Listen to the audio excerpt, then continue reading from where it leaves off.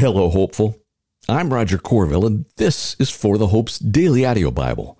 Here, we read through the Scriptures conversationally, talk about the truth claims of Christianity, and learn to fall more in love with Jesus and the people in His world.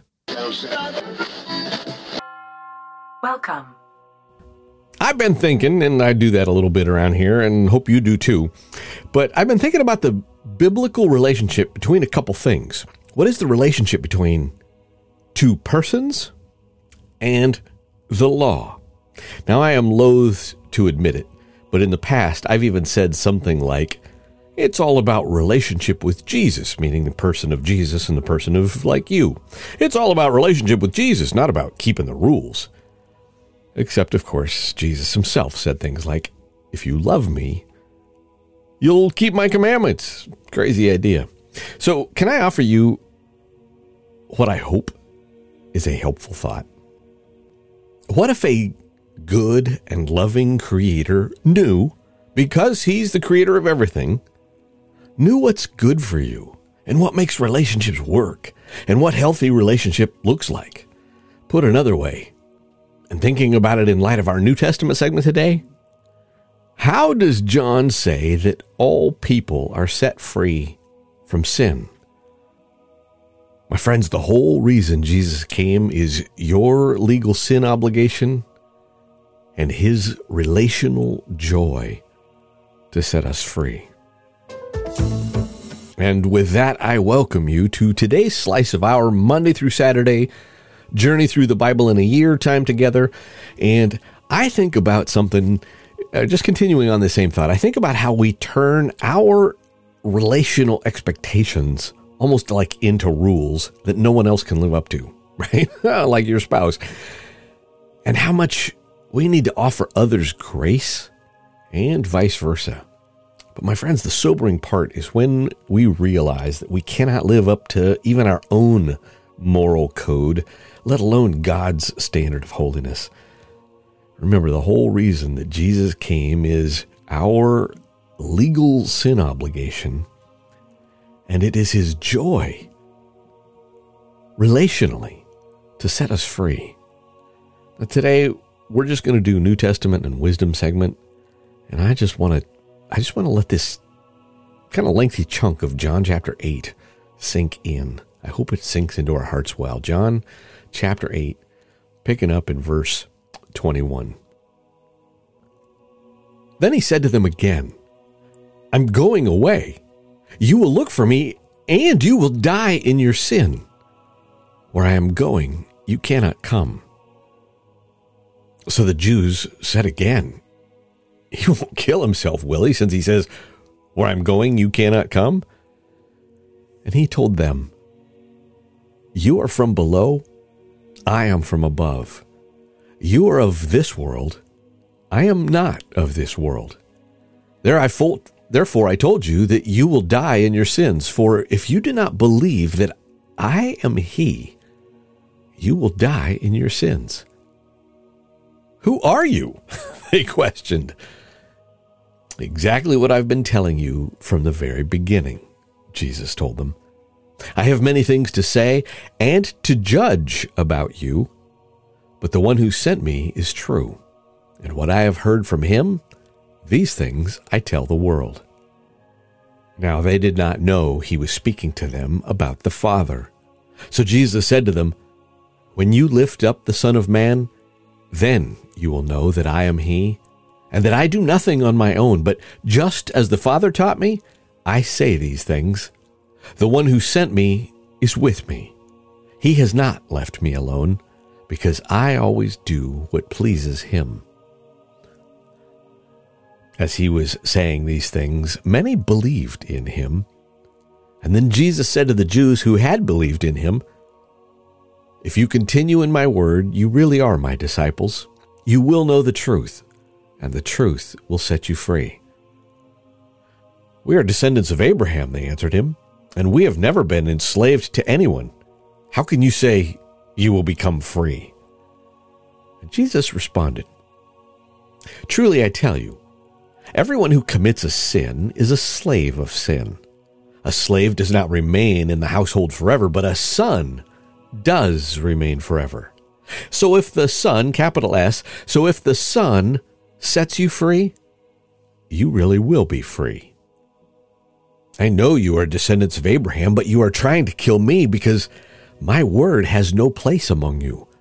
I speak what I have seen in the presence of the Father. So then you do what you have heard from your father. Our father is Abraham, they replied. If you were Abraham's children, Jesus told them, you would do what Abraham did. But now you are trying to kill me, a man who has told you the truth that I heard from God. Abraham didn't do this. You are doing what your father does. We weren't born of sexual immorality, they said. We have one Father, God. And Jesus said to them, if God were your father, you would love me, because I came from God and I am here. For I didn't come on my own, but He sent me. Why don't you understand what I say? Because you cannot listen to my word. You are of your father, the devil, and you want to carry out your father's desires. He was a murderer from the beginning and does not stand in the truth because there is no truth in him. When he tells a lie, he speaks from his own nature because he's a liar and the father of lies. Yet because I tell you the truth, you do not believe me. Who among you can convict me of sin? If I'm telling the truth, why don't you believe me? The one who is from God listens to God's words. This is why you don't listen, because you are not from God. The Jews responded to him, aren't we right in saying that you're a Samaritan and have a demon? Jesus answered, I don't have a demon. On the contrary, I honor my Father, and you dishonor me. I do not seek my own glory. There is one who seeks it and judges. Truly, I tell you, if anyone keeps my word, he will never see death.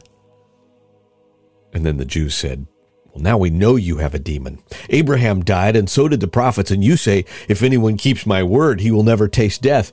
Are you greater than our father Abraham, who died? And the prophets died. Who do you claim to be? If I glorify myself, Jesus answered, my glory is nothing. My Father, about whom you say he is our God, he is the one who glorifies me.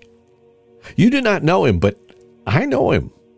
If I were to say I don't know him, I would be a liar like you, but I do know him, and I keep his word. Your father Abraham rejoiced to see my day, and he saw it and was glad. The Jews replied, you aren't 50 years old yet, and yet you've seen Abraham? And Jesus said to them, truly I tell you, before Abraham was, I am. So they picked up stones to throw at him, but Jesus was hidden and went out of the temple. And my friends, that is up through verse 59, which is the end of John chapter 8. And there's some heady stuff there. And I recognize actually that listening sometimes means we experience it differently than when we're reading. Sometimes that's good, and sometimes it's, I don't want to say bad, but it's different, right? So 50,000 feet here. What's the big picture subject of what's going on here, right? We ask the question, how does John communicate that all people are set free from sin? Well, by the Son, right? He says that all people are set free from sin by the Son who sets them free. And the whole reason Jesus came is in the line, everyone who sins is a slave to sin. And of course, we know that everyone sins. Not everybody thinks they sin, which is a different topic, right? But if that's a theme for today, it's that The whole reason that Jesus came, thinking about our legal obligation, is that we couldn't keep the law. We couldn't keep the rules, right? We broke relationship in the same way that we break relationship with people in our lives. I mean, think about it. Let me just use an example for dudes, right? Dudes, we're not supposed to cheat on our wives, right? There's an idea. Jesus said, hey, if you even look at a woman with lust in your heart, you've committed adultery already, right? So the legalist in us wants to go, oh, I've never slept with another woman. I didn't look at any porn. I'm not, right? And we want to think, therefore my heart is free from adultery.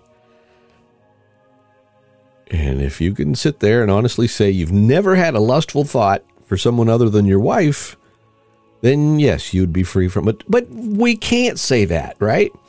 So, and that may or may not be true for you, but every single one of us wants to play those legalistic games, right? The whole reason Jesus came is because we have failed in living up to the law perfectly.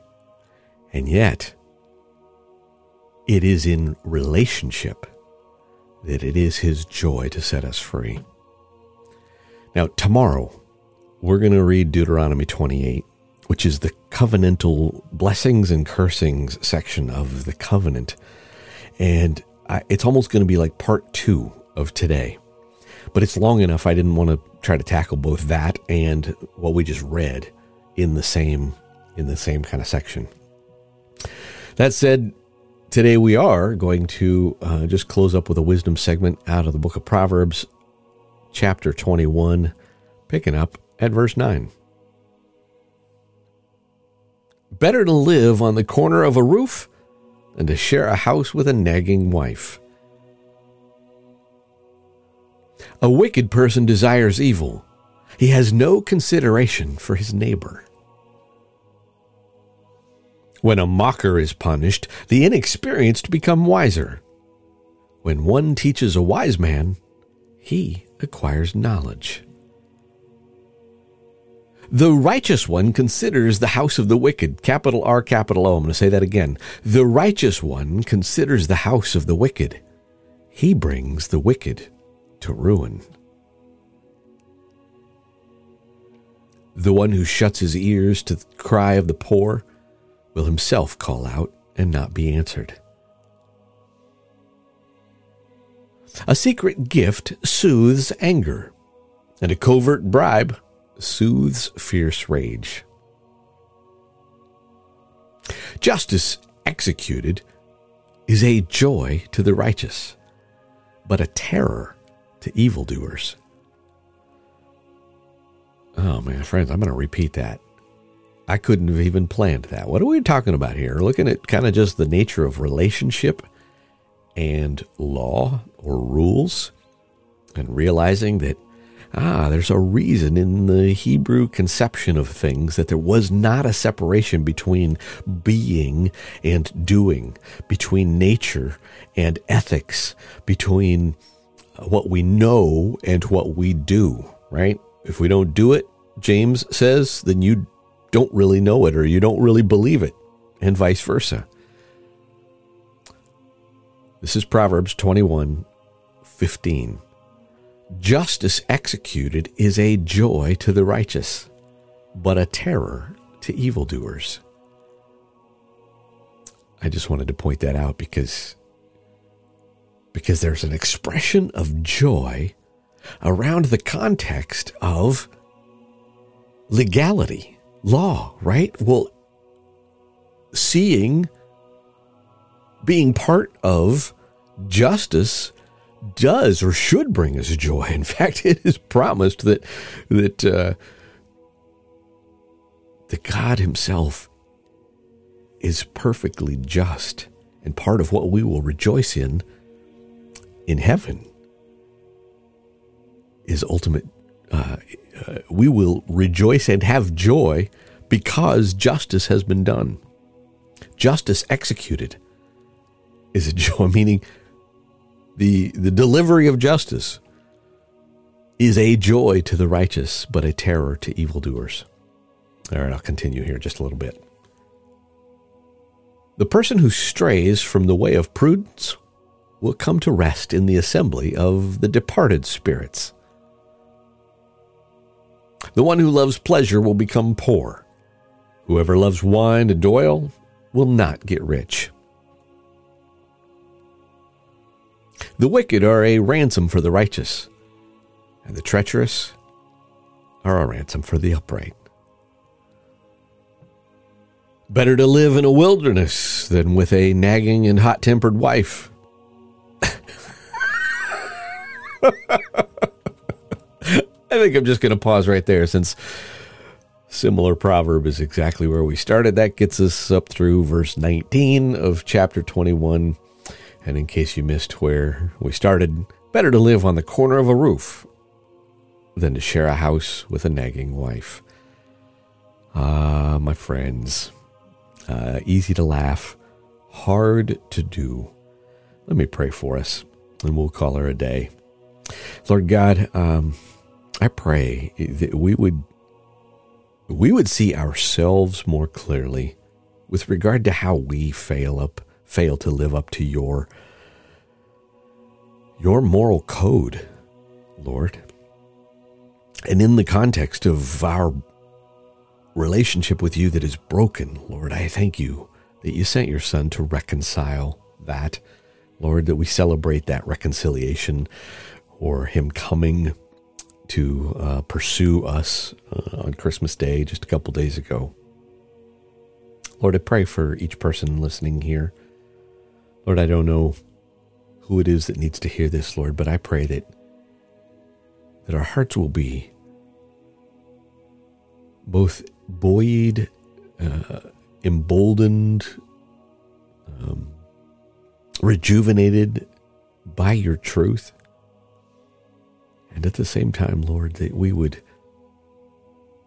even more so be motivated by your grace. Lord, realizing what we deserve, that we fail to live up to even our own moral codes, let alone yours. And Lord, that we would accept with joy and gladness your grace, and that we would turn around and give that to someone else in our lives. Lord, I need that. And I thank you for your Holy Spirit helping me do what I'm not so great at doing on my own. I love you, my friends. Amen.